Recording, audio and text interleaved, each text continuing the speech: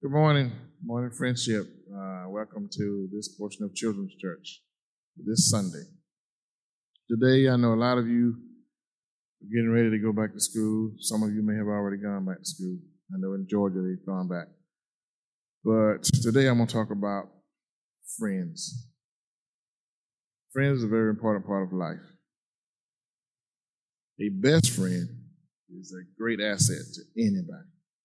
Or should I say to everybody? But let's see what God's word says about friends. Proverbs 18, verse 24. This is the New King James Version. A man who has friends must himself be friendly. But there is a friend who sticks closer than a brother.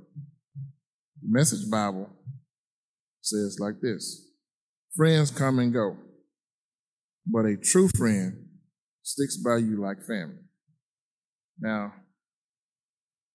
that's a mouthful, because there are some friendships that the friends stick by each other better than family.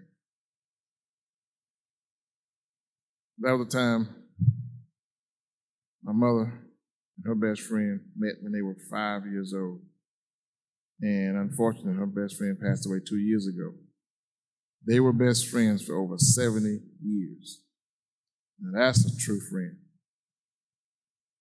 As we grew up, her children and us grew up as friends, and we still friends today. Let's look over at John 15, 13, and 14.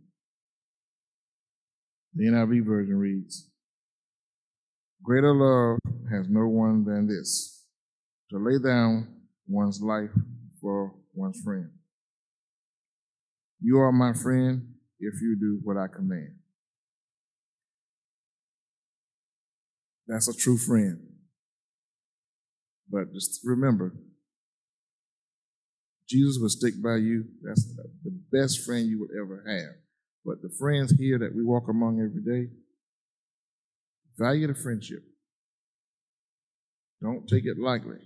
Remember, I used to always tell my kids what the first verse said. First, in order to have a friend, you got to be a friend. I was looking at some things the other day and trying to find some information for this subject. I came across Ecclesiastes chapter 4, verse 9 and 10. Two are better than one, because they have a good return for their labor. If either of them falls down, one can help the other up. But pity anyone who falls down and has no one to help them up. Which reminds me of a story. There were two best friends walking down Third Road down there in Windsor. And they got into a little argument. Well, one friend slapped the other friend in the face. Well, the boy who got slapped, he looked down at the ground. He wrote on the ground in the sand, "My best friend slapped me today." Okay. A couple of days later, these same friends were walking down that road again. They came upon a pond. So they decided, we're going to go fishing. Go swimming. So they went to the pond, they took off clothes, they jumped in. But the water was a little deeper than they thought it was. And the boy who got slapped the other day realized he couldn't swim. The water was too deep for him. So he began to drown. But his friend jumped in and saved him. So after the boy got himself together, who got slapped, he went over to a great big stone, and he etched in this stone, "Today, my best friend saved my life." The friend who saved him, also the same one who slapped him, it confused him. He looked at him and he said, "Now the other day when I slapped you, you went down and wrote in the sand that I slapped you. He said, but today, when you got out of the water, you went over to the stone and wrote on the stone that I saved you. I don't understand. Why did you do that? The boy who got slapped said,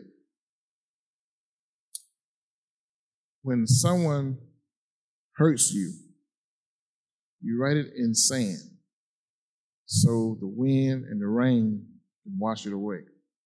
But when someone forgives you, you write it in stone so the sand and the rain can never wash it away. That means you will always remember the value of that friendship. So let's remember, when we go and find a friend, you got to be a friend.